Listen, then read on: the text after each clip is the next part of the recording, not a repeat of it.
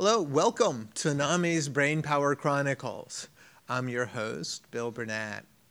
It's interesting thinking about just the question of why do we tell stories, right? So maybe you tell a story to somebody because you want to share an adventure with them, or maybe make them laugh, or maybe you want to comfort somebody. Maybe you want to reassure yourself. Sometimes we tell stories to try to change somebody's beliefs or get them to do something. Or a million other reasons, but they all have one thing in common. They connect us to other people. Mental health conditions separate us from other people.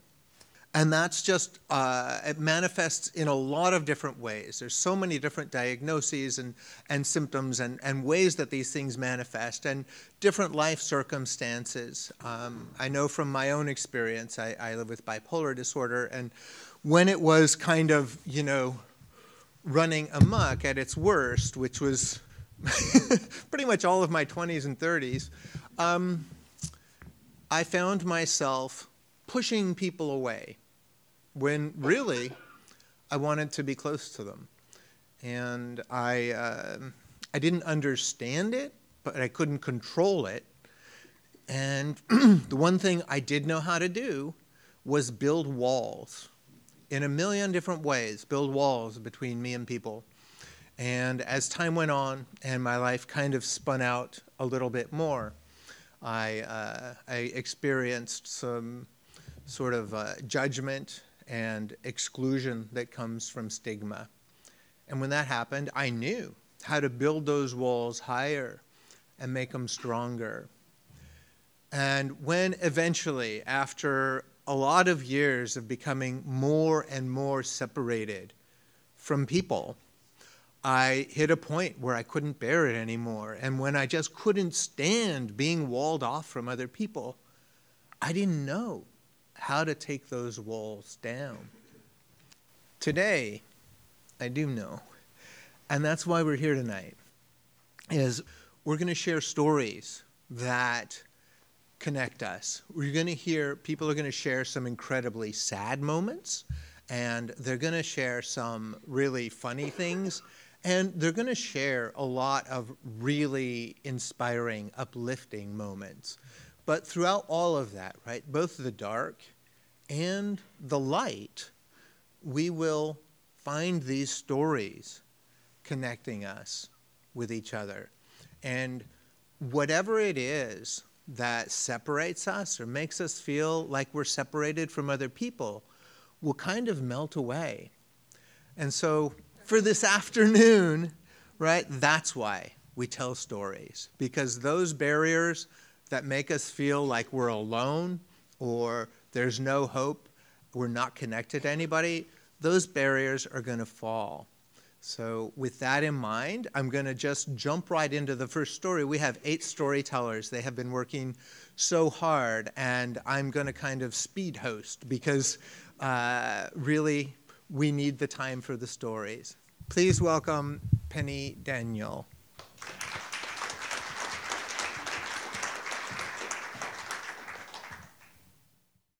It was the end of March.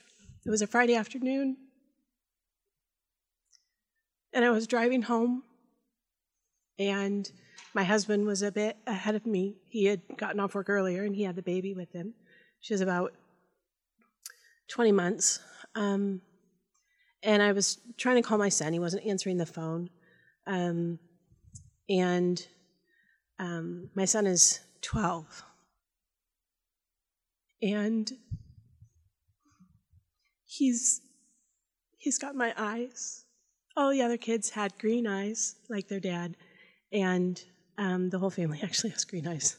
Only my Declan got my eyes, the blue ones. When he was little, he had blonde curls that were just beautiful. I'll tell you a funny story about Declan.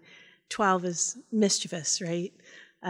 One day, my husband called me. I was on my way home from work, and he called me, and he was like nonverbal. He was so grumped. And I was like, what happened? And I couldn't figure out what he was talking about, except that he had slipped and fallen and was quite grumpy about it, and it had something to do with Declan. And so when I got home, I tried to figure out what had happened.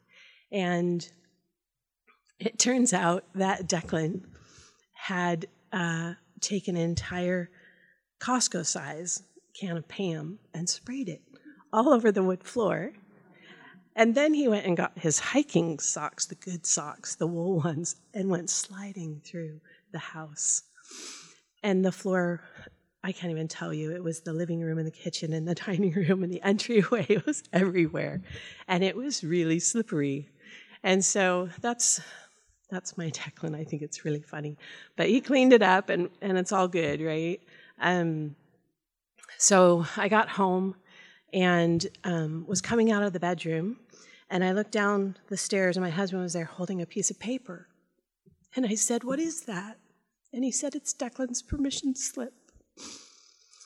This is the permission slip that Declan had bothered me the night before to get signed, because it had to be turned in Friday. And Thursday night, he was all, Mom, Mom, Mom, Mom, Mom, Mom, Mom." And I was like, "What? Can you sign my permission slip?" I said, "What's it for?" He says, it's a field trip to go see mummies." And I was like, "Ugh." He likes that because 12-year-old boys like mummies, right? And I said, "Well, does it have to be now?" And he said, "Yes, I have to turn it in on Friday. Otherwise, Mr. Barry's not going to let me go." I said, "Okay, find me a pen." So he found a pen, and I signed it. I said, "Make sure and turn it in. I don't want you to miss out on that. I know you'd really enjoy it." So there was my husband standing with a permission slip that was supposed to have been turned in. And in that moment, I realized the house was quiet, and it's never quiet. And I looked at my son's bedroom door, and it was shut, and it's never shut. And I just had that growing feeling of dread for no reason, honestly. But I just did. And I went over and I knocked on the door, "Declan," and I got no answer. And I thought, crud, I got to open the door. I don't like invading my kids' privacy. I think that they need space on their own, right? So for me to open the door was just a violation of my own rules, right? So I opened the door.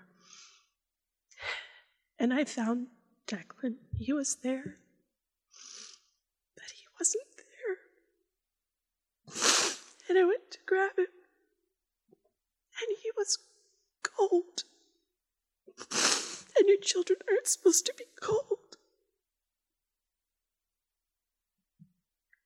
In that moment, my whole self was plunged into the bottom of a really black, angry ocean.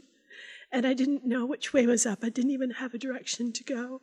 And I couldn't breathe, and I couldn't see, and I couldn't hear.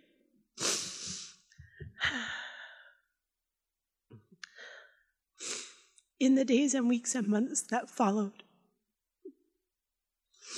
I had to sort out what the conversation with the coroner told me, because everybody has conversations with coroners about their 12-year-old son. He said suicide, but I knew my boy, and those two things didn't fit together.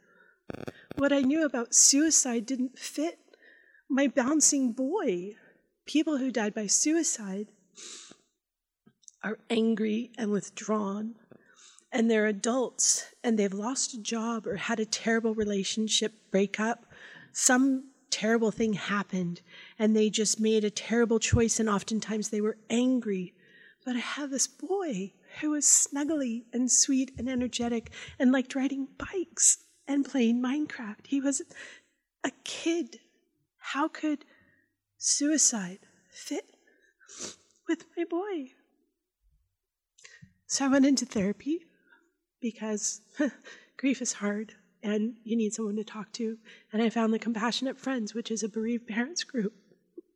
And there were other suicide parents there.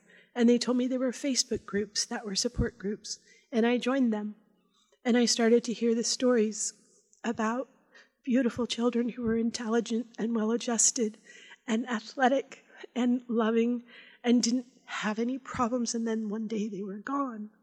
And I just couldn't understand it, and it just didn't work. And to be so distressed in your psyche, in your heart, in your soul about why your child was gone is really quite unbearable. And one day, a mom on the group, one of the groups, I don't even know which one, used a term that finally offered me some relief. And it was thought cancer. Thought cancer. If we all understand cancer is your own cells that attack you and sometimes kill you. If your mind could attack you and sometimes kill you, and they're both illness, I finally got to a place where I could overlay that with Declan. He could have been ill. He got ill before. He'd had pneumonia when he was 5. He had the usual snotty booger stuff that kids get, right? And he wasn't immune to illness. None of us are. And so, of course, he could get a mental illness. I learned a lot. I don't settle with just one tidbit of information. I have to know more. Okay, if it was mental illness, what more do I need to know? And I learned there are warning signs, but the warning signs for adults don't actually apply to middle school kids. And middle school kids, that's where most mental illness starts. That's where we should all be looking. And we're so oblivious to it, and we don't want to believe it. And it's terrifying, honestly. It's really terrifying. And we say about people who are despondent and might be suicidal, why don't they reach out for help? If you think for a moment, how hard would that be to say, I want to hurt myself, I want to die? Those aren't the words that are really well received. So we need to start looking and understanding what to look for. I have learned how to talk to someone. I had to. What if I was in a situation like that before, like where I actually recognized that something was going on and I could actually intervene, because suicide is incredibly preventable. Who knew? I did not before. Now I do. I learned that families have predispositions to mental illness. Now I have 3 kids. I have a big, a middle, and a little. You already met Declan and my little Grace, who was with us when we found Declan. And my big just had a baby last year. So her daughter, my granddaughter, is coming up on her first birthday. And before our little Abby was born, Kira and I sat down and talked. And I said, sweetie, this isn't going to be easy. We don't talk much about our pain. We recognize that we have it, and we don't deny it, but we don't talk much about it. But I said, Kira, you're going to have a baby, and postpartum depression is an issue. And I know moms now who have lost their daughters to that. And I want you to talk to me about this. And I want to have a plan. I want to understand that you understand, that you know if you start to sink and if you start to feel like you want to die or that you're useless here, I want you to reach out. I want to have a plan so that you don't experience that. And if you do that, we get you help and you don't leave me. And she cried. And she said, thank you so much, Mom, because I know we need to talk about this. So we made our plan, and we got to welcome Abby into the world. And thank God my daughter did not have postpartum depression, but we still talk about it. We talk about all illnesses, and we keep healthy together.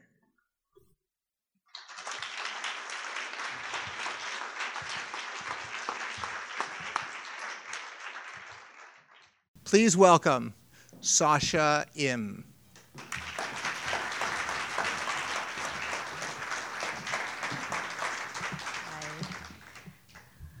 So, when I was a kid, I used to see my brother come home from school, drop his backpack onto the floor, get into bed, and sleep and sleep and sleep. Around dinner time, I'd have to wake him up. I'd say, "Oppa, oppa," which is Korean for big brother. Wake up! We'd go to the dinner table, sit across from each other. Tom didn't say very much, and his eyes were droopy. His cheeks were bloated from sleep. And after dinner, he would usually go back to bed. His room was close to the kitchen, so I could hear the bed squeaking under his weight. I was 9 years old, and I didn't know how babies were made, but I thought I knew everything. And I looked at my mother and said, Tom needs a psychiatrist, because I'd seen psychiatrists on TV shows, and it seemed that everyone who had a lot of problems had a psychiatrist. And clearly my brother had problems. I mean, no one, except for maybe a cat, should be sleeping this much. And when he wasn't sleeping, he was often angry, really angry. One time, my breath smelled like peanut butter, and he got so mad, he yelled, "Why didn't you brush your teeth?" And he took my head, slammed it against a drawer. I ended up with a black eye. My brother was better than this. Just 3 years ago, when we were living in Seoul, Korea, he was spending his afternoons playing with his friends, going to birthday parties, doing taekwondo. He taught me how to ride a bicycle when I was 6. I'd been riding a pink and white bicycle with training wheels all summer, and one day he unscrewed the training wheels and he said, "You're ready." I said, "Really?" "Yeah." And he held my back as I got on the bicycle, and he ran alongside me as I pedaled, and he said, "Go faster." And I went faster, and I felt a rush as he took his hand off my back, and I realized I was riding the bicycle on my own. I could hear him behind me cheering me on. "Woohoo! You're doing it! Woohoo!" But when I told my mom that Tom needs a psychiatrist, she said, "Your brother's not crazy. He's just going through a phase. And if he sees a psychiatrist, everyone's going to find out, and no one's going to give him a job when he gets older." Many years pass. My brother is 29 when he gets picked up by the police on the side of the road, is sent to a hospital, and sees a psychiatrist for the first time. He's given medications for schizophrenia and bipolar disorder. I go to the hospital to visit him, and he can barely stand. He's got this droopy hospital gown on him, and he plays with the plastic ID bracelet on his wrist, and his voice is thick and slushy, and he says, "I can't take this off." And I look at him, and I think of how our lives had diverged. I was 23 at the time, had graduated from college, had lived in Europe, had bicycled through China, and was about to start a job in New York City. And I thought, how could I be so lucky in life and him so unlucky? How could there be such a gap between the haves and the have-nots in one family? A few years later, I moved to Seattle. My brother continues to struggle, can't find a job, ends up living with our mother. Every time I go to visit them, it seems that he's gotten worse. One summer, he wears an old gray ski jacket, even though it's 80 degrees, and he refuses to take it off. And he looks and smells like a homeless man, like a sour mixture of alcohol and sweat. And he thinks North Korea is going to attack at any moment, which is completely plausible, but only he has the secret codes to launch a counterattack.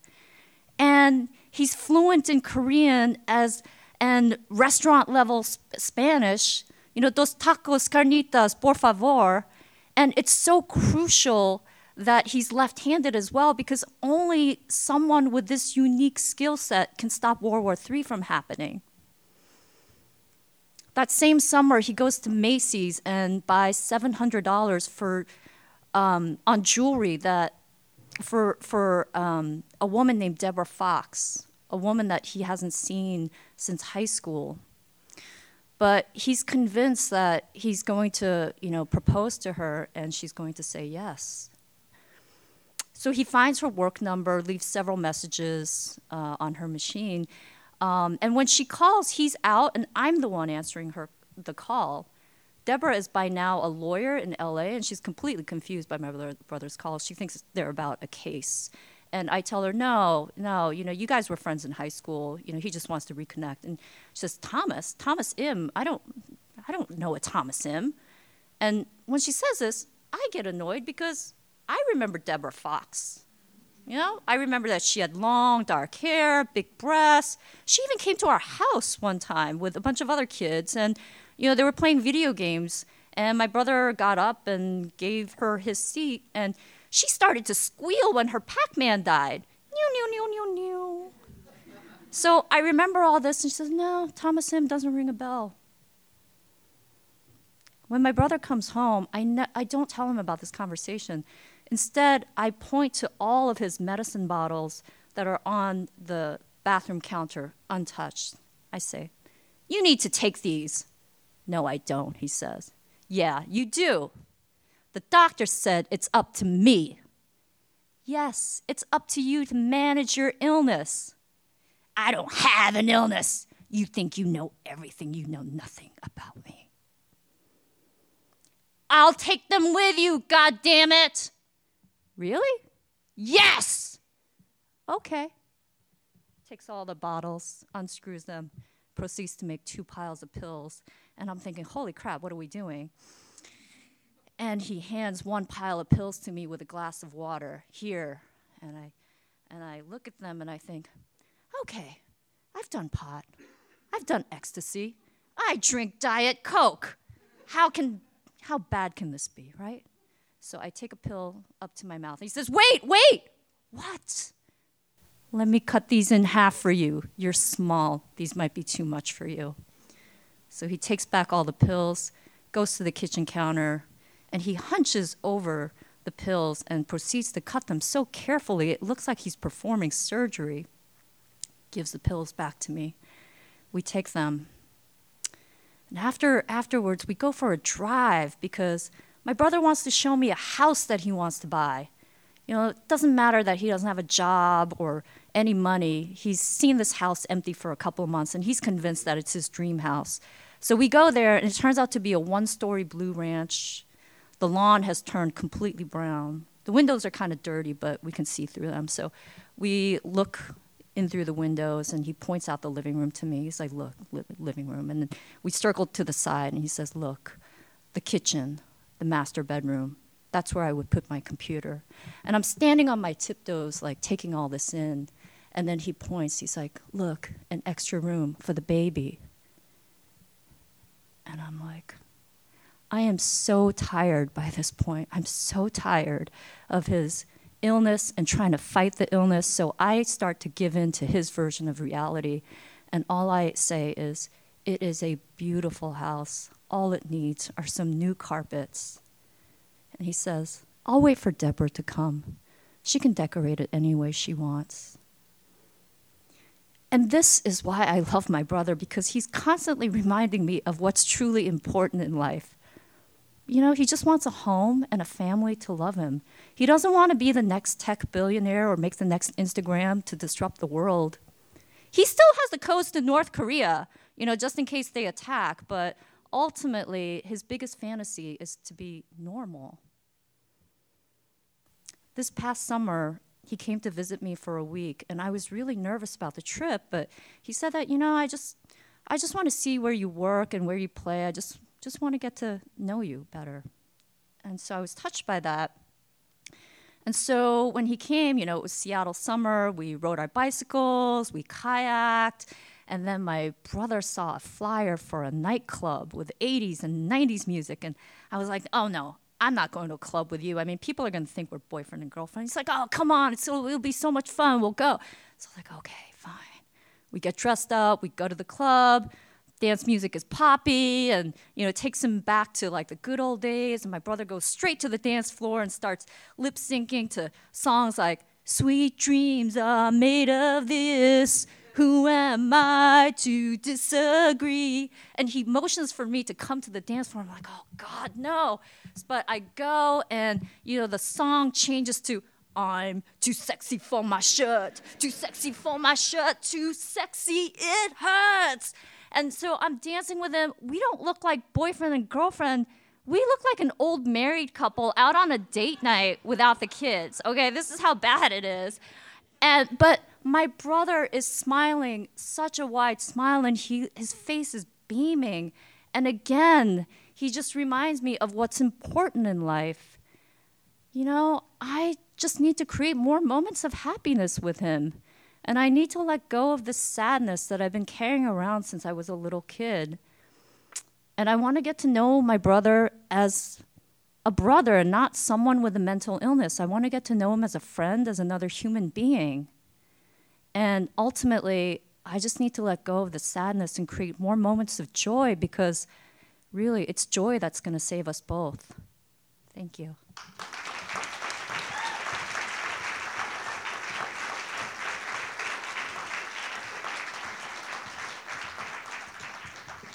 Thank you so much, Sasha. Please welcome your next storyteller, ChrisTiana Obey Sumner.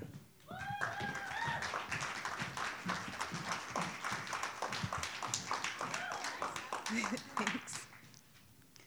My name is ChrisTiana Obey Sumner, descendant of the Obey, a priest class of the Igbo tribe, who were trafficked into the Jamaican slave trade and restored as Obeah, black magic practitioners. I want to share with you my true, real, embodied story. But in order to do so, I will need you to walk alongside me in my reality. In the Obeah tradition, there's an ancestral space that we can all access. For me, it's a grove of silver birch trees. Their slender trunks, peeling and knotty, provide me with comfort and protections. The whispers of those who have come before me carried along the wind. Their footsteps of their journeys are imprinted in the soil. My sanctuary was constructed for me by my elders and their loved ones.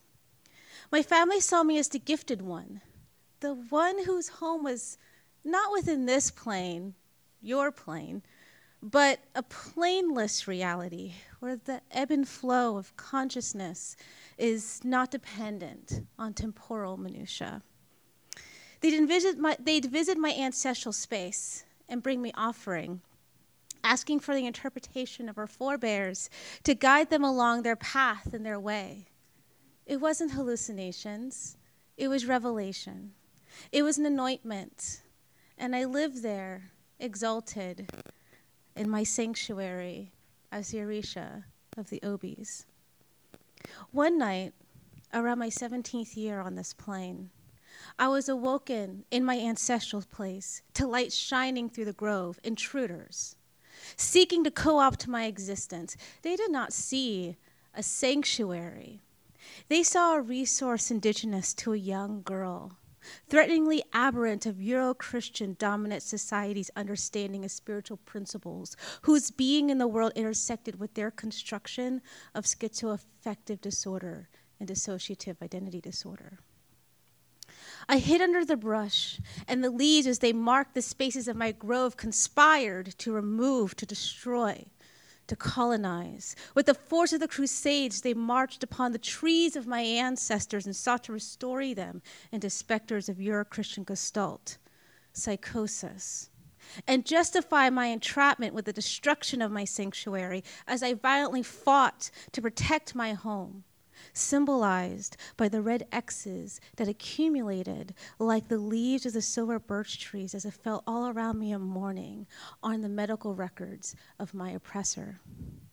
A red X for calling out to my ancestors for guidance. A red X for reverence to totems of nature, what they call disordered object attachment. A red X for refusing the herbicide they wish for me to willingly administer to the roots of my lineage, my very being, obliterating them.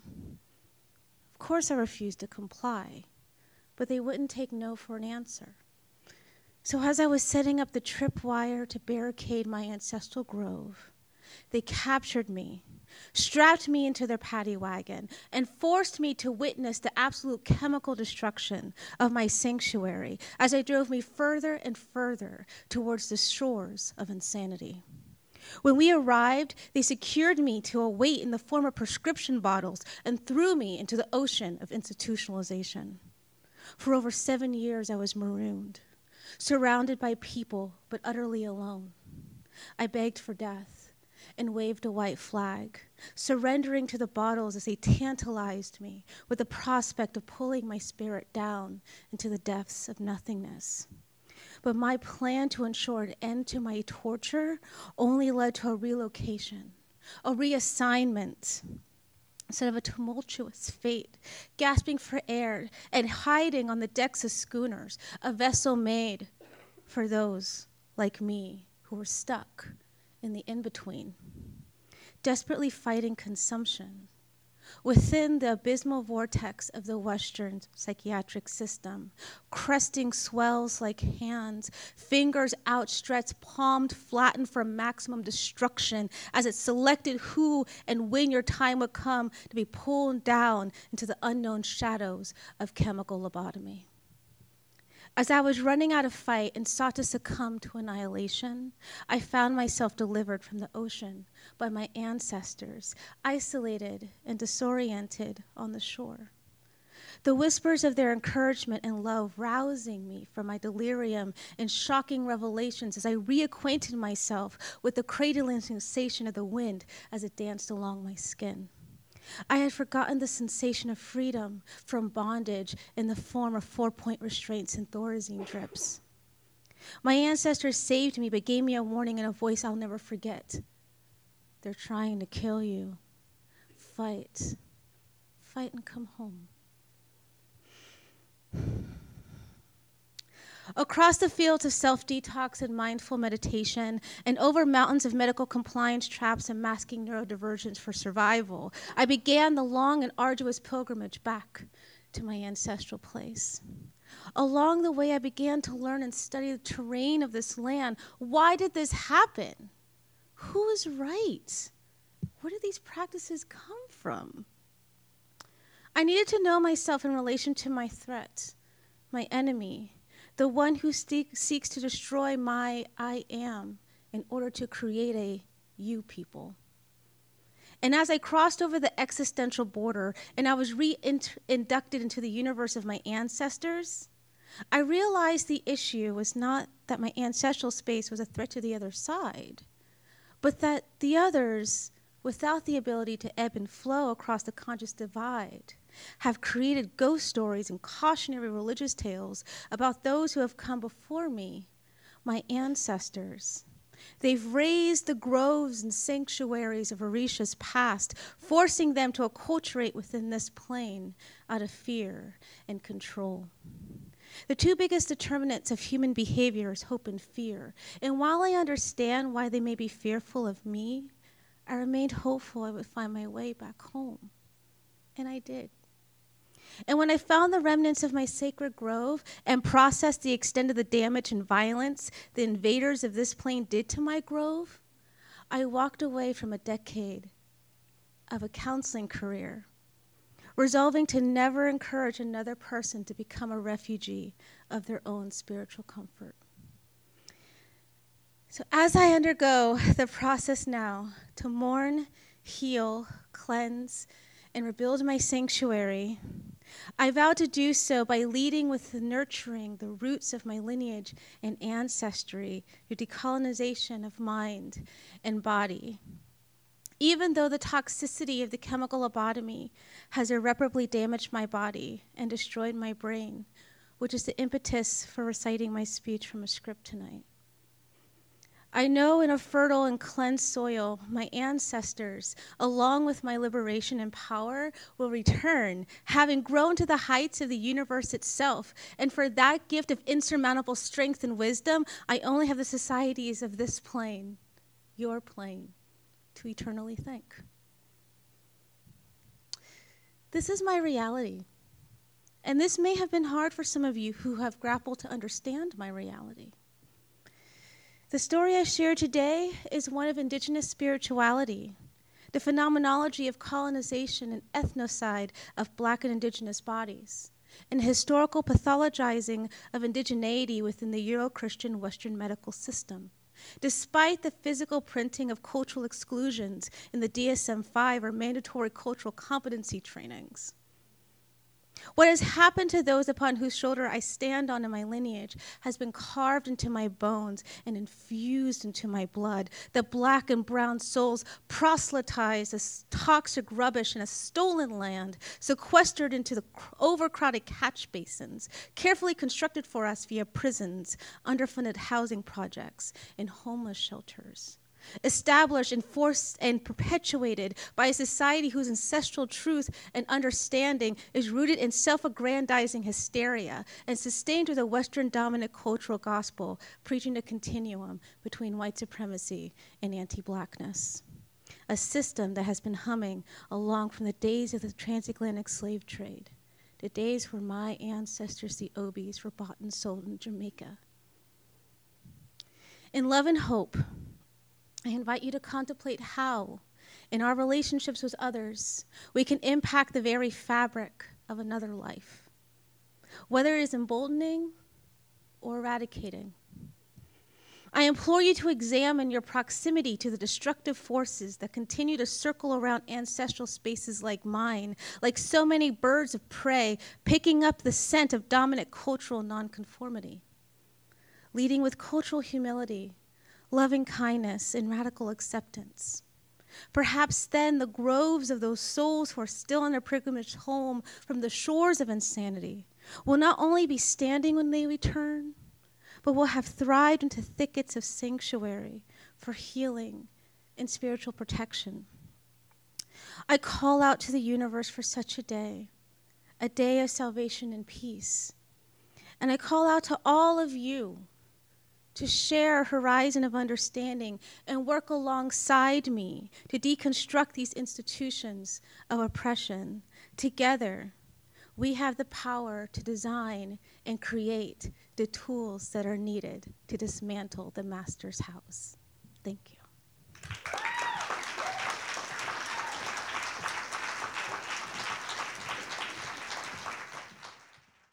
Please welcome our next storyteller, Anita Bernard.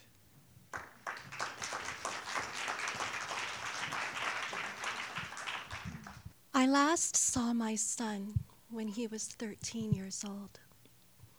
It was the day of his bar mitzvah, and I can still see him very clearly. He was absolutely beautiful. He had the voice of a choir boy then, and I remember how he confidently and skillfully chanted from the Torah. And he did it in a way that seemed to signal that everything at that moment was absolutely right in the world. His brilliance and love for words, his sweetness and lovely uniqueness were all proudly and sincerely on display. And I remember thinking that finally everything was going to be okay for him. But now, as I look back, I honestly wonder if any of it ever even really happened. A week before, his therapist had said to me, "Anita, Maxwell is doing better than he ever has. You can rest now."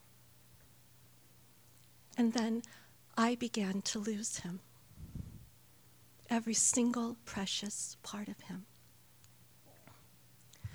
Today, my son is 19 years old, and he should be back in school using the absolutely brilliant mind that he was born with to pursue his very real and possible dreams. And he should be having any number of normal young adult life experiences. But instead, he is lost in a mind that is hijacked by obsessive-compulsive disorder. My family has spent years now trying to help him, using every possible plan and resource that we can think of, but nothing has helped, and he has continued to get sicker and sicker and to lose more and more of his independence and ability to live a normal life. This past summer, he attempted suicide. Now, how is that possible with everything that we have done to try and save him? Well, the problem has been that there's been one very important missing ingredient, and that is that we have needed him to fight for himself. Now, I also know what it's like to be lost. When I was 19 years old, I, like my son, also attempted suicide. And also like him, over time, I would continue to struggle, and I would be in the hospital several times and go on to struggle many years into adulthood. When I was 9 years old, I was raped by my grandfather. And because of the fear and denial of the adults that cared for me, they chose to ignore it. And the ignoring of it left me on my own to try and make sense of what had happened to me. And much like a mental illness, the experience of it actually changed the course of my developing mind and replaced it with a nightmare and an identity of blame of myself and self-doubt and a feeling of shame that would go on to color and shape the course of my life for years in ways that even to this day are sometimes often evident and unfairly impactful. But then when I was 22 years old, I met a therapist who would remain by my side for over 10 years. And with her kindness and guidance, I began to adopt healthy ways to express my anger and anxiety. And I began to let go of years and years of patterns that hurt my mind and body. I began to fight for a better life for myself, and I would no longer take responsibility for what had not been my fault. When I was a child, I had no choice but to endure profound abusive experiences that had negative repercussions on my life. But this time I did have a choice, and I continued to make it over and over and over again. I have chosen to have my incredible marriage of 22 years to a man who has never been anything but kind and loving and devoted to me. And I have chosen to have my 2 beautiful and talented teenage daughters. And I have chosen to have my incredible, brilliant son, who I have loved and have spent years fighting for when his diagnosis of Asperger's brought him ongoing developmental and social challenges. I would fight for him just like I did for myself. And for years, he thrived. And for years, my family was charmed. But in the days after his bar mitzvah, he started coming to me and telling me that he thought that he had an eating disorder because he could not stop thinking about the amount of proteins and carbohydrates he ate in a day. He started exercising constantly and stopped sitting for fear that if he did, he would be wasting energy. He started to lose weight. In time, bathroom visits became hours, and his movements became quick, jerky, and repetitive. Within 2 years, he could no longer read or write. My home received ongoing damage to cabinets, drawers, light switches, and walls. His behavior changed and was replaced with abusive, angry outbursts, verbal threats, and violence towards my husband, myself, and his 2 younger sisters. There were multiple police visits, hospital stays at Children's, violence towards our pets, and the loss of thousands and thousands of dollars due to property damage in our home. My husband and I would take him to therapist after therapist, specialists, psychiatrists, and various other professionals. 2 years would pass with this illness destroying my home. And on October 1st, 2014, my husband and I woke up our unsuspecting 15-year-old son at 4 a.m. And with the help of 2 hired strangers, he was escorted down our driveway, driven to SeaTac Airport, and flown to Utah. A few hours later, we would wake up our daughters and have to explain to them that their brother was gone. All of us were confusingly relieved. The sound of OCD had stopped, and we had survived. In the weeks, months, and years that would pass with my son continuing to struggle and to receive treatment, I would find myself losing time and space for the things that I once enjoyed. I stopped playing the piano. I stopped singing, and I gave up days and days spent in the garden. I would find myself reliving his decline in our home and asking myself, why did this happen? I mean, how did this happen? Always searching for an answer and never getting one. I would relive desperate conversations with him and hear the haunting sounds of his illness and hear him singing continuously the song, "Carry On My Wayward Son," at the top of his lungs from behind a closed bathroom door while he was trapped by rituals for hours. I would relive his birth and the months that I carried him, his entire childhood, always searching for an answer, some kind of an explanation for what could have possibly have led to all of this suffering.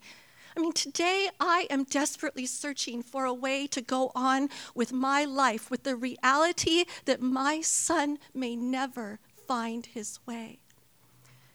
Exactly how do I do that, though?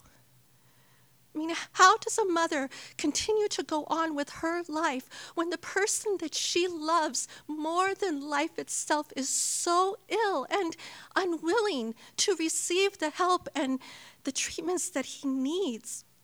I mean, I know how to save a life.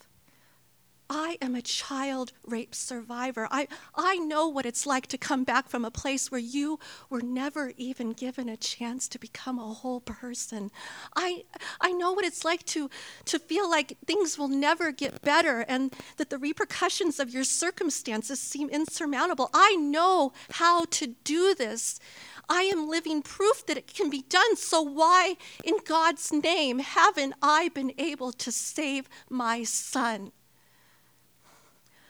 I am becoming lost in trying to save him, and I can't let that happen. I cannot lose myself. Not again.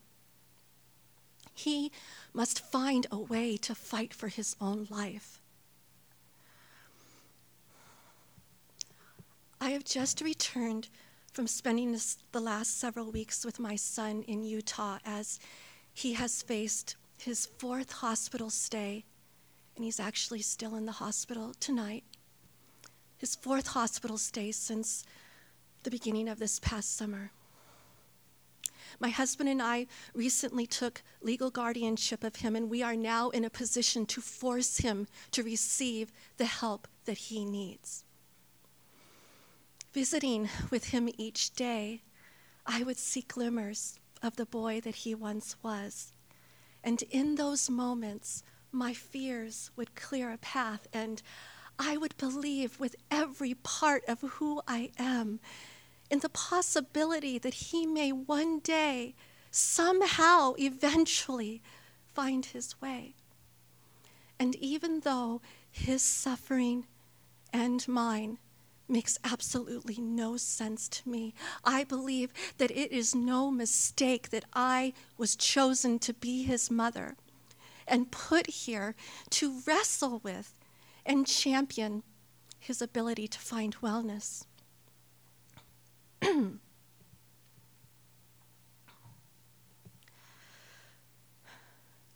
Carry on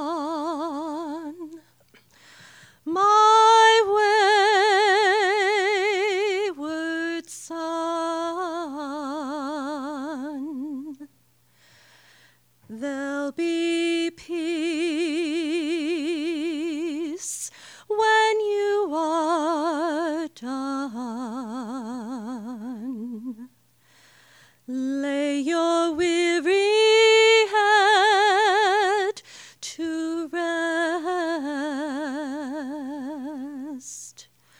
Don't you cry no more.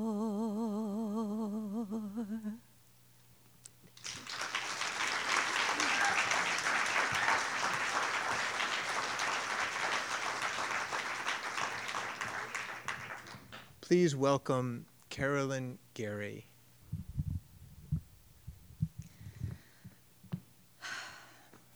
I can't believe I made it here tonight. If I would have had this invitation 15 or 20 years ago, I would not have made it here tonight. It would have gone something like this. Oh my God, I want to go so badly. I really want to go, but it means that I'm going to have to drive my car. And I'm going to have to use the key and put it in the lock, and it's so sharp, it scratches it every time. I've seen it happen. But I'll just do it really slowly, and I'm not going to see if anybody's watching. I'm just going to take my time. And I'm just going to go on that road, the really smooth one. Oh my gosh, that was a pothole. It was huge. I know it scratched my car. I felt it.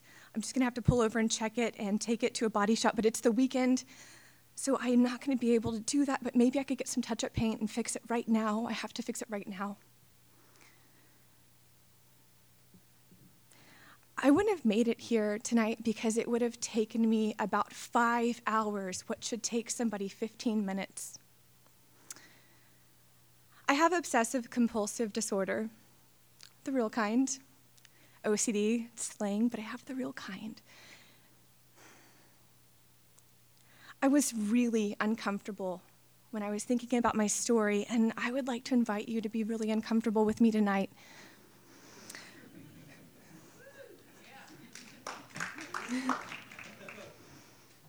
My story started with a pair of Nikes in 1995. I was entering the 8th grade, and my mom took my sisters and I to go back to school shopping, which was a really big deal because I'm from a very small town in Texas. It's exactly what you're thinking. We didn't even have a super Walmart, much less a mall. So we went to the next largest city, and these Nikes that I wanted, they were maroon and forest green and bright white leather, and they were so cool, and I could not wait to get them out of the box until I did. Shoes get scuffed. I'd worn shoes all my life. I wasn't new to shoes. But all of a sudden, I had to go home after school every single day and spend an hour cleaning, polishing my shoes with baby wipes, and if those didn't work, soft scrub. My mom found me one day hiding in the closet in the dark, cleaning my shoes, and she said, "What are you doing?"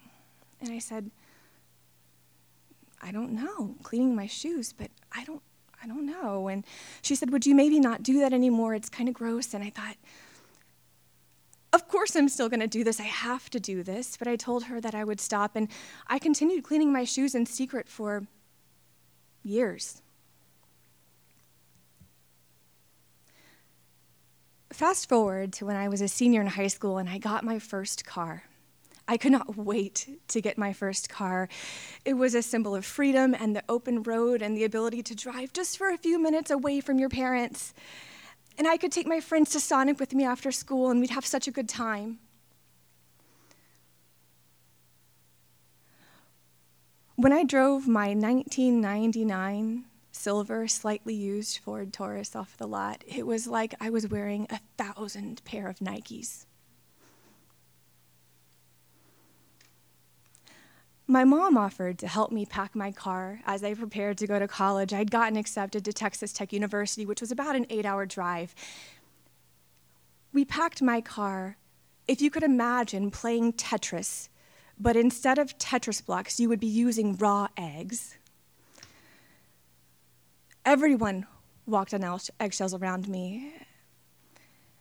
It took hours and hours and hours to pack the back seat and trunk of this Ford Taurus, and we went on our way, and somewhere on the 8-hour drive, I noticed out of the corner of my eye that my mom's arm was reaching over to adjust the radio dial, and as she reached over toward me, I couldn't help but have to watch to make sure she was doing it exactly right. Maybe her fingernails would scratch the meticulously polished radio display. And as she reached over, my arms turned toward her, and before I knew it, we spun completely out of control, 360, middle of the highway, full speed. We ran off the road.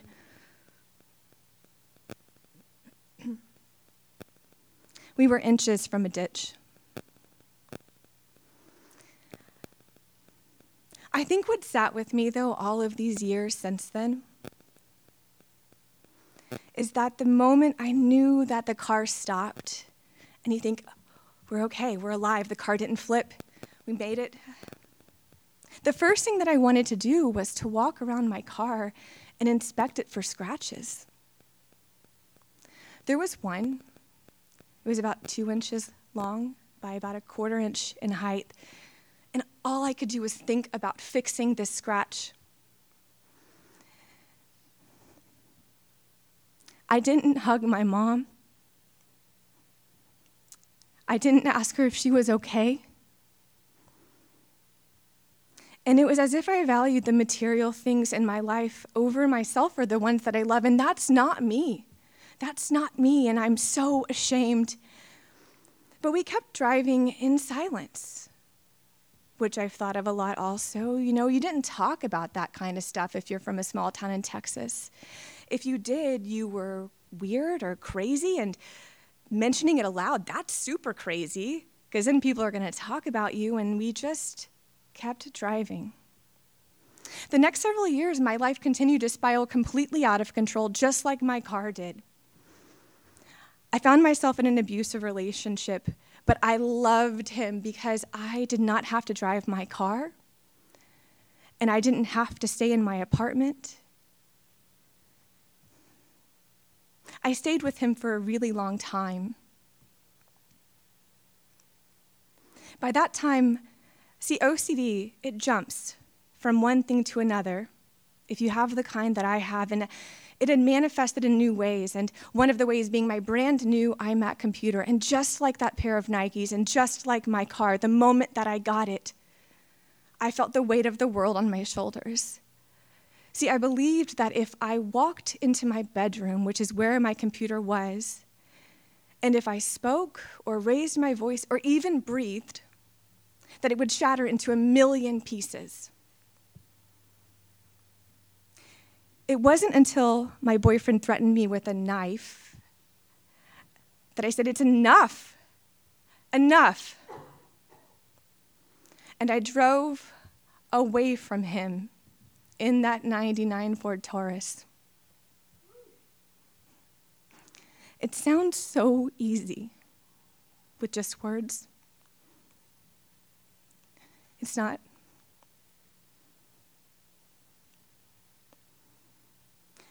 But I couldn't drive away from OCD.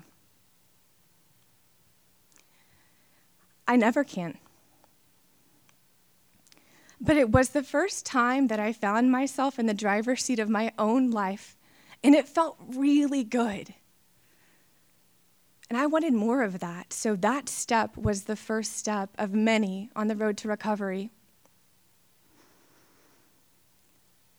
After a lot of trial and error,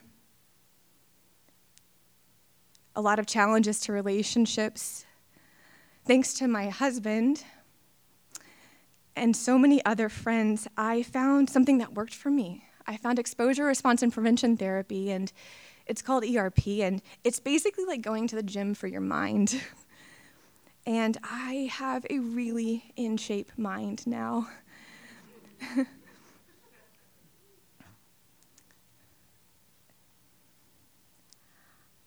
I can't believe that I'm here tonight. I wish I could go back and tell myself that I would be. I am now a business owner and a community leader and a wife and a mother to a beautiful 2.5-year-old boy named Marshall. I've upgraded to a 2005 silver Toyota Camry, and it is filled to the brim with goldfish crackers and sticky fingers, and it is perfect. I think more than anything, I want people who have struggled like I have to know that I see them and that they matter, and that maybe this perceived weakness, this stigma around mental health, is actually an incredible source of strength. Just to show up, just to be here, has so much more meaning than what it looks. And I want them to be here too. Thank you.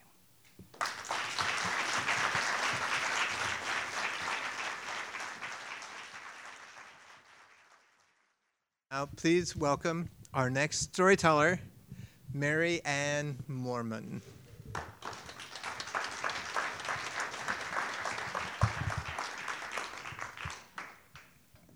Urge, clutch, vroom zoom.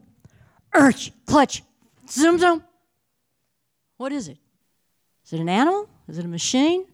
I didn't know when these strange noises started, and I whirled around in my seat to tell, and all of my books and my papers fell on the floor. What are you doing, upsetting the class? The math teacher didn't like me much anyway, and she really didn't like this. I'm just trying to figure out where this noise is coming from. There's no noise. Class, do you hear a noise? I was frozen stone sculpture of humiliation. And the next day, when church, clutch, zoom vroom, startled me again, I was sent to the principal's office, where I was demoted to a class of slow learners because clearly I couldn't keep up and I was nothing but a distraction for the other students. I was a loud child, not what my mother had in mind. She was just giving me a tongue licking when she found out I had distracted the school. And I was assigned to bathroom duty for a month. And that meant out carrying the Drano and the Ajax and the peroxide and a toothbrush that I got to clean so I could keep up with Mama's sanitation's expectations.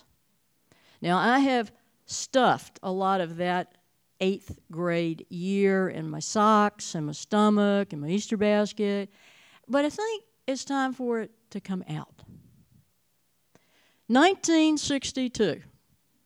I have an invasion of strange noises.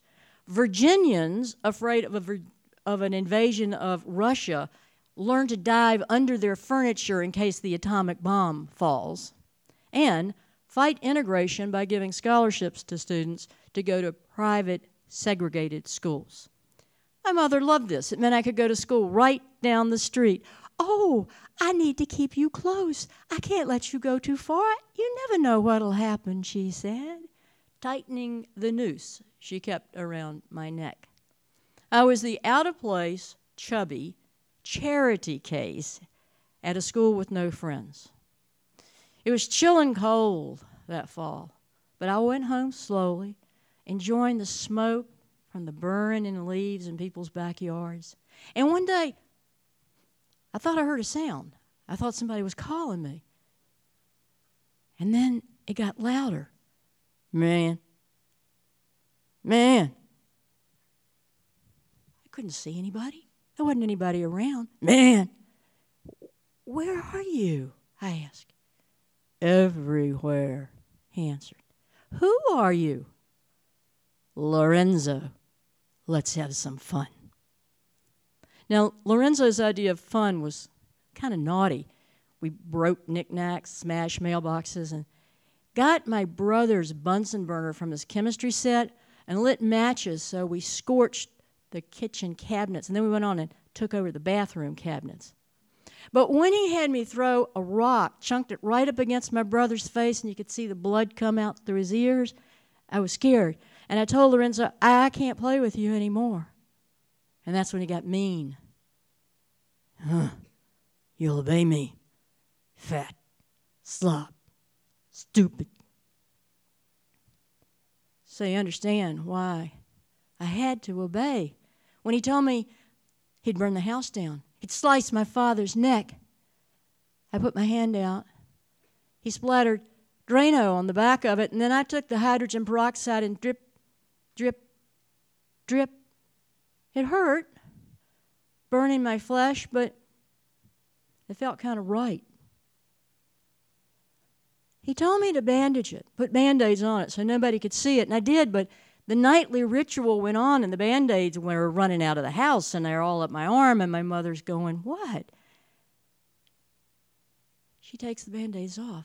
Her turquoise eyes turn flaming red, and it's just a chemistry accident, Mama. There's nothing wrong. It's just a chemistry accident. Of course, she takes me to a doctor, and the doctor doesn't know what it is, and I'm not telling. I never told. He can't fix it, of course.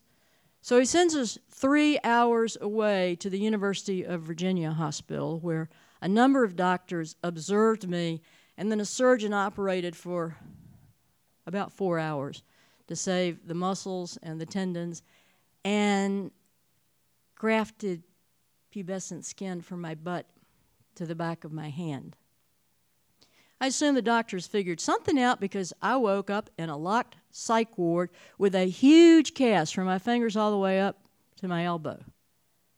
That weekend when my parents came to visit was the first time I heard the word schizophrenia. And a nurse with coiled gray hair fed me stelazine and thorazine. And the old folks, the regulars, veterans they call themselves, on the floor taught me how to hold the walls so when I had the stelazine shuffle I could stand up. And they taught me how to smoke cigarettes because I was the baby. In the day room, I had my first Marlboro and sat there smoking, watching Carl Sandburg read a poem for John F. Kennedy's inauguration. Completely inundated with pills and slowed down to a crawl, and my hands all wrapped up, I was released, went back to school, and Lorenzo was at an all-time General Patton fury. He gave me orders. He was mean. He threatened my life. He told me to kill myself. Die. Die. Die. Go to the cabinet. So I went to the bathroom cabinet. I took the pink, the blue, the yellow, the green, the whites. I took all of them. I woke up with my neck burning and my throat on fire from the tube going down to pump my stomach, and looking up at another doctor with his nose hairs waving to the left and then to the right, asking me questions that I was not going to answer because Lorenzo was there with an entire chorus of laughing characters. Leonardo came. He was cackling like a jackal. And think about it. If I could have just gotten Donatello, I could have made a movie with green turtles and played karate. And that would have gotten me locked up for sure. After the overdose, my family was very, very worried. They hovered over me. They wouldn't let my brother tease me about anything. And I didn't have any hand-to-eye coordination. I was a zombie on these pills. I couldn't move. So one night, I was trying to take the milk bottle and put it back in the refrigerator, and I hit the shelf because I couldn't see it. And it crashed. There was glass all over the ground.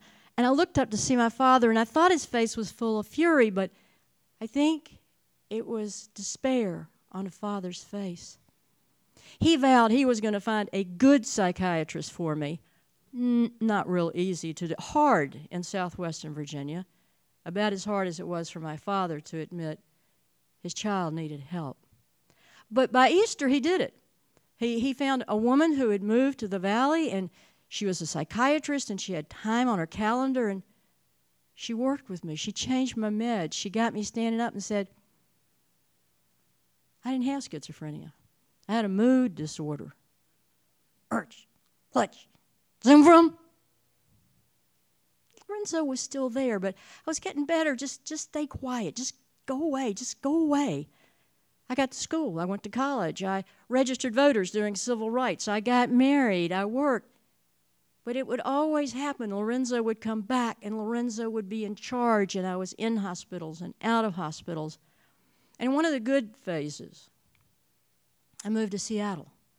And it was good. I had friends. I had lovers. I had a business that I started that surprisingly was successful until I didn't like my clients. Now, you do not have to be crazy to not like IBM or Chevron or the Trump Casino Hotel. Nor do you have to implode your own business, which I did.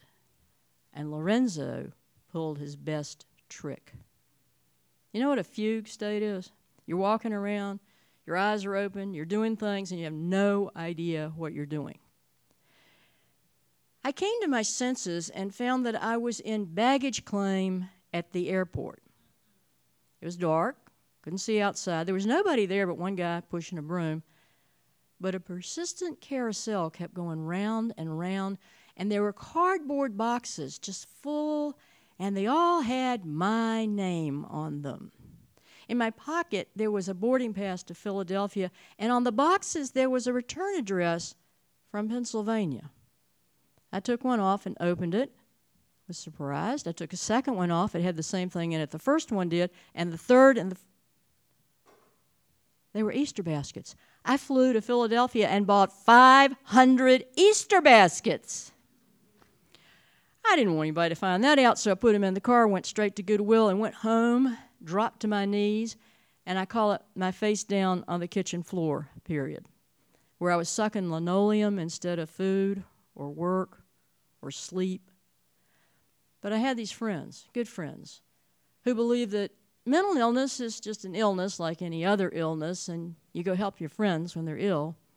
So they bombarded my house, got me up, got me into therapy with a therapist who has the patience of the beatific.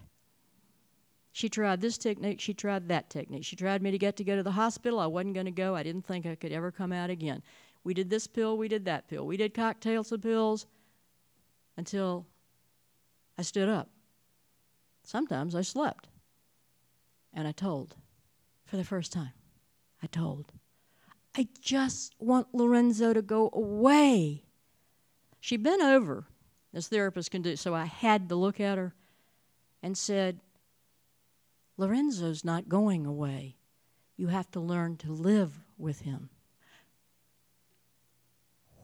I was stupefied. I was dumbfounded. The idea I was going to live with audio hallucinations, urch, clutch, vroom zoom, or what? What was the other choice? I go to therapy. I take my meds. Sometimes I sleep. Urch, clutch, vroom zoom. And Lorenzo does come back. But now I can tell him, shh, you're not in charge. You can visit, but you're not in control. And I can tell the world, for the first time, yes, I have a scar on my hand, and in these two hands, I have love. I have a big, bold, sometimes useful life. And if I forget I want to live it, I look on the corner of my desk where I keep one Easter basket.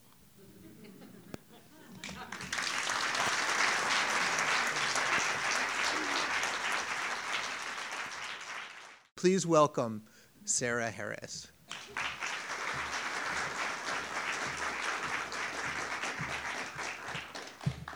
It's March 2006, and I have just gone off my meds. I've been completely med compliant for the last 3 years, ever since being first diagnosed. The thing is, I want to know if I really need to be on them in the first place.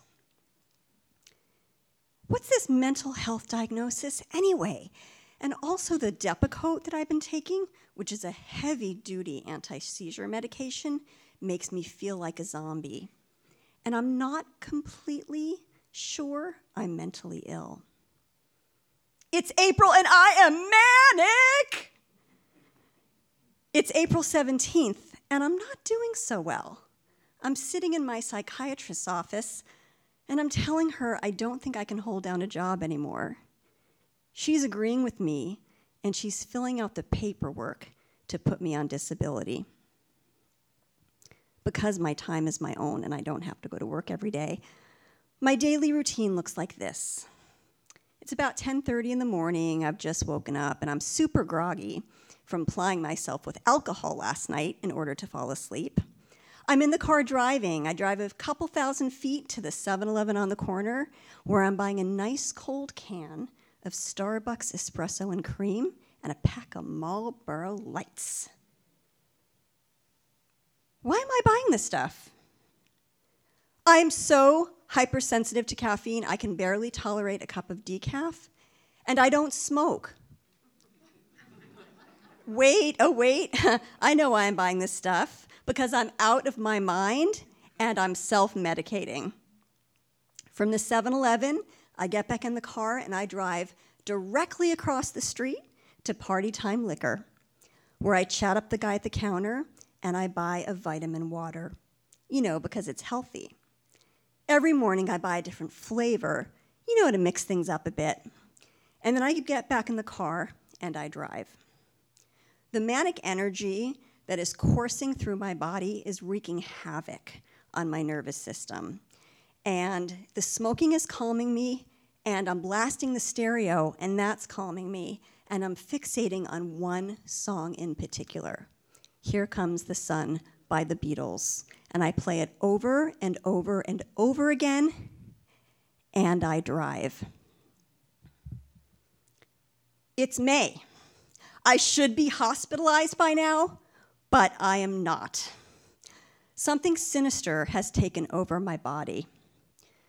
I'm not my usual self at all. In fact, I've lost her. And instead, I'm riding a manic roller coaster. It's a Saturday morning, and I'm doing some laundry downstairs, and all of a sudden I just start running. Mania is just forcing me to run and run and run and run. Oh, and I think I have healing powers coming out of my hands.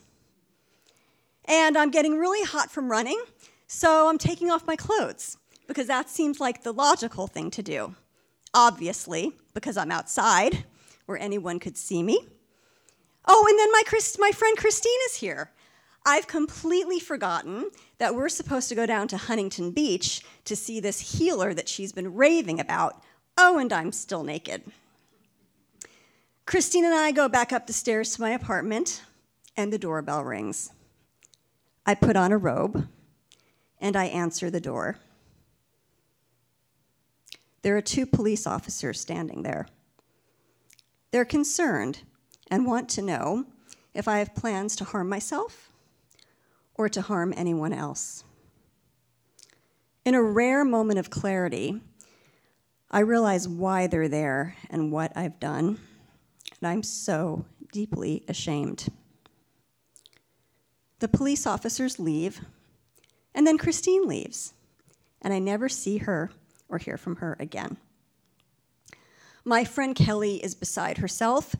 She comes over, she leaves her husband Todd and their young daughter at home to come sit with me so I won't be alone. But Kelly eventually has to go back home.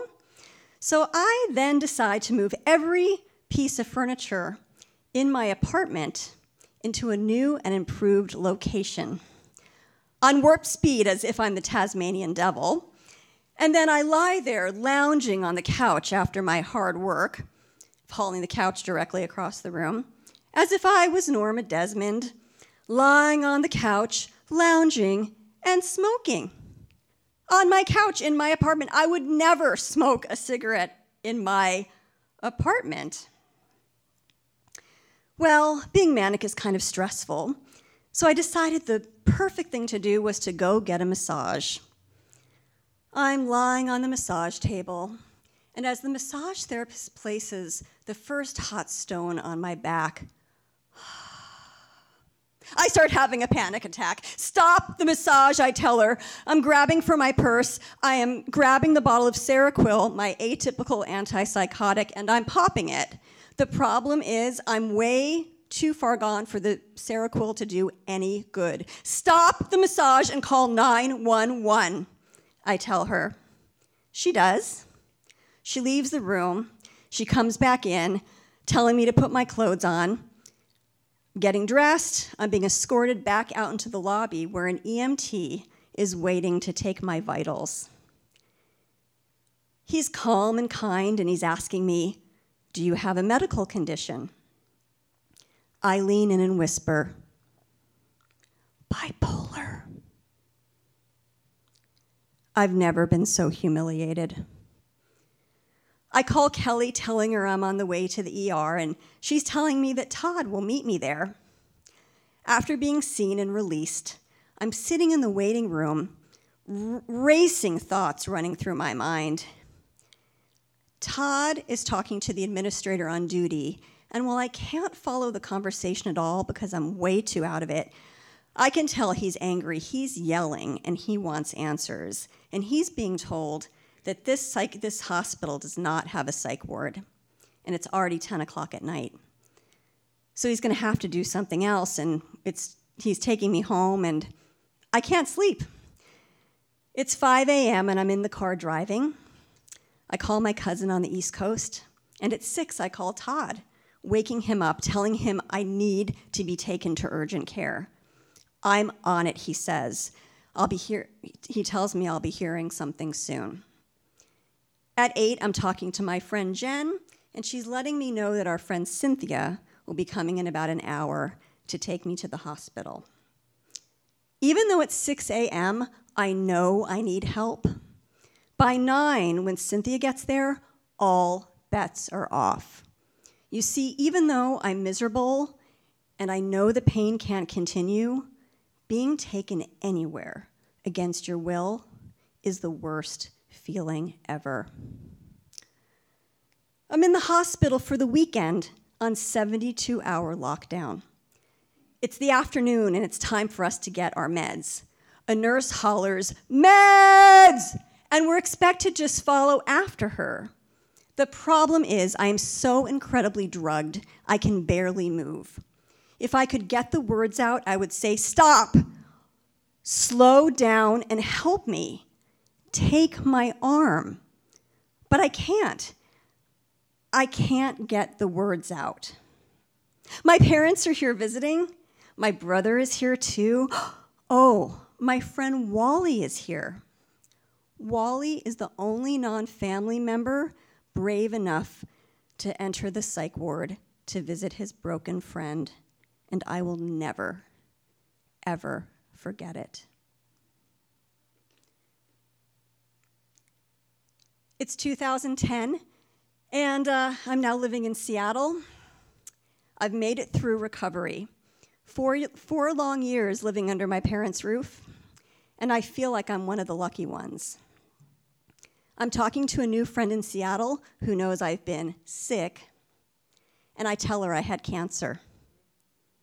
It was easier than telling her I had a mental illness. It's 2018, and my life is good. Really, really good. I built a life that sustains me and that brings me great joy. And I wouldn't want to miss another delicious moment of it. Thank you for being here today and listening to my story. When I started my journey, I never thought I'd be sharing my story with a room full, heck, in a theater full of people, as I'm a very private person. But I'm glad to be here, and I'm glad that you're here. I'm Sarah, and I'm bipolar.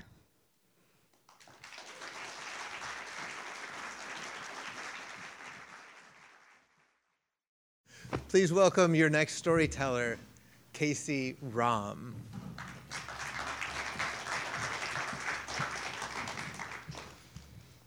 I spent the evening of my 23rd birthday, half a world away in the Republic of Georgia, kneeling on the cold tile in front of the toilet and just waiting for the inevitable purge to come. And in this moment, I had 2 thoughts. The first and most prevalent thought, I am so lucky that my host family has an indoor, Western-style, sitting toilet. See, squatty potty doesn't mean the same thing in most of the world that it means here. A lot of places it's just a hole in the ground. And I was happy that I had something to rest my head on while I waited. My second thought was a thought of immense triumphant relief. And that may seem kind of odd, but it took me a long time to get to that moment. 12 years earlier, when I was 11 years old, I had a particularly bad bout of food poisoning. I don't remember much except just painful aching in my body and retching and getting to the point where I couldn't even make it to the bathroom and my mom had me sleep on a tarp. And a few days after, when I was recovering, I didn't have much of an appetite. And at first that was normal. And then after a couple weeks, my parents started to notice that I was still pushing my food around the plate instead of eating it. And one time they even caught me hiding it in my pocket so I could flush it down the toilet later.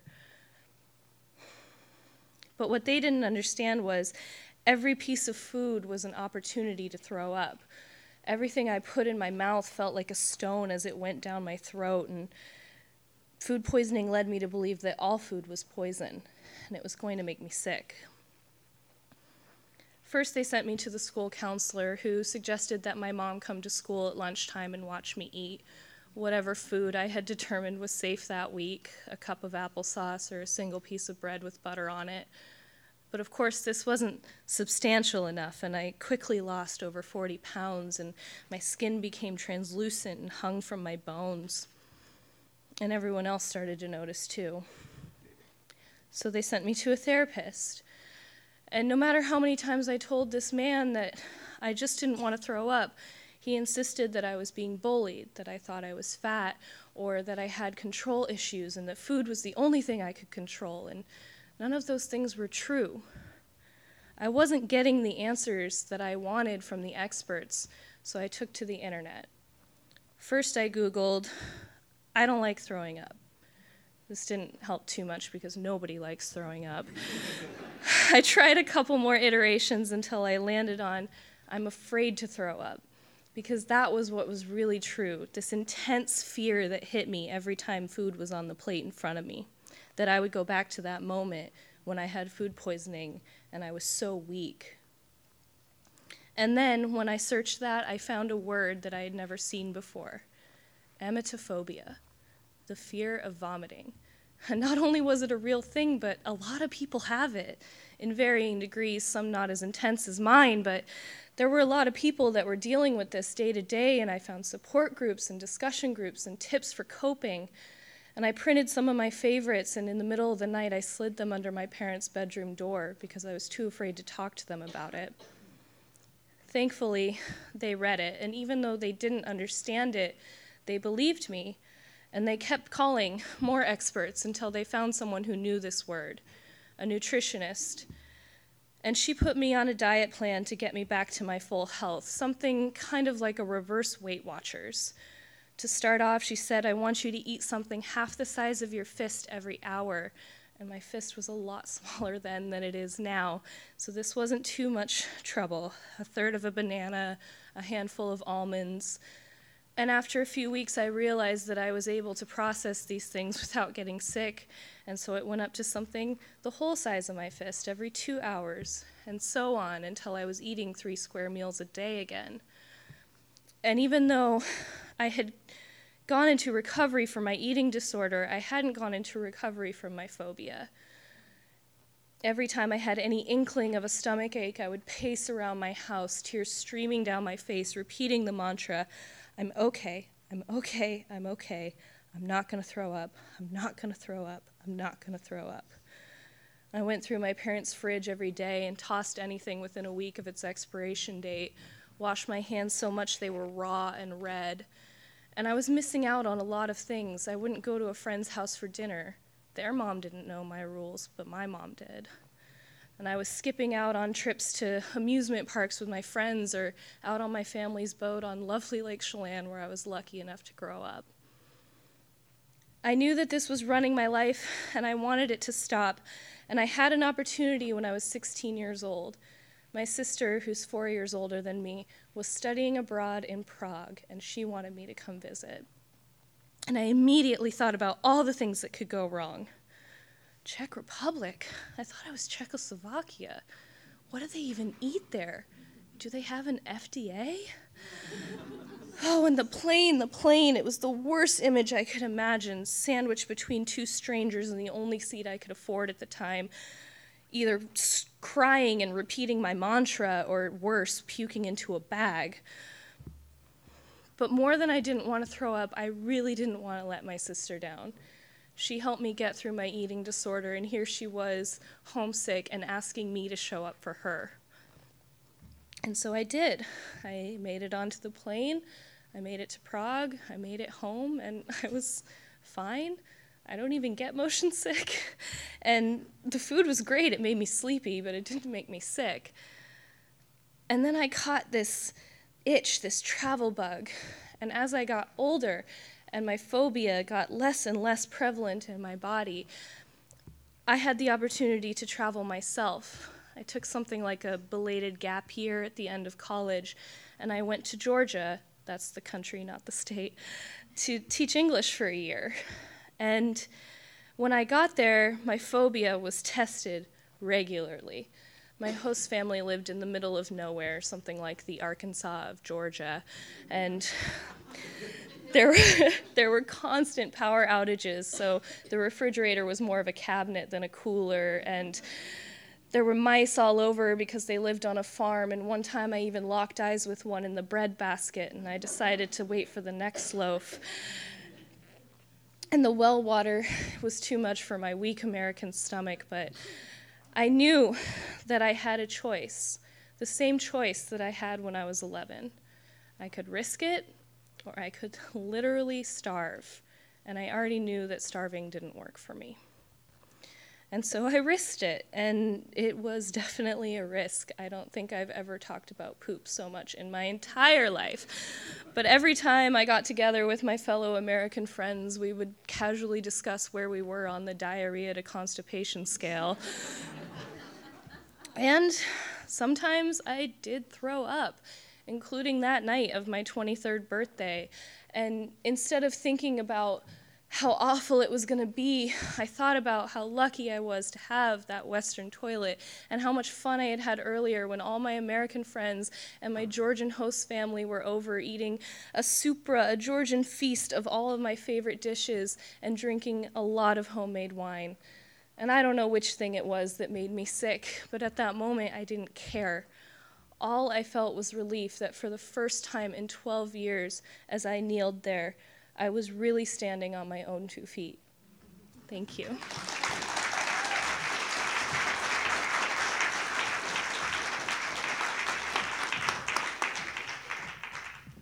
Thank you, Kacie. I do want to take just a moment to acknowledge that amazing numbers of men and women have given part or all of their lives to help us through the armed services.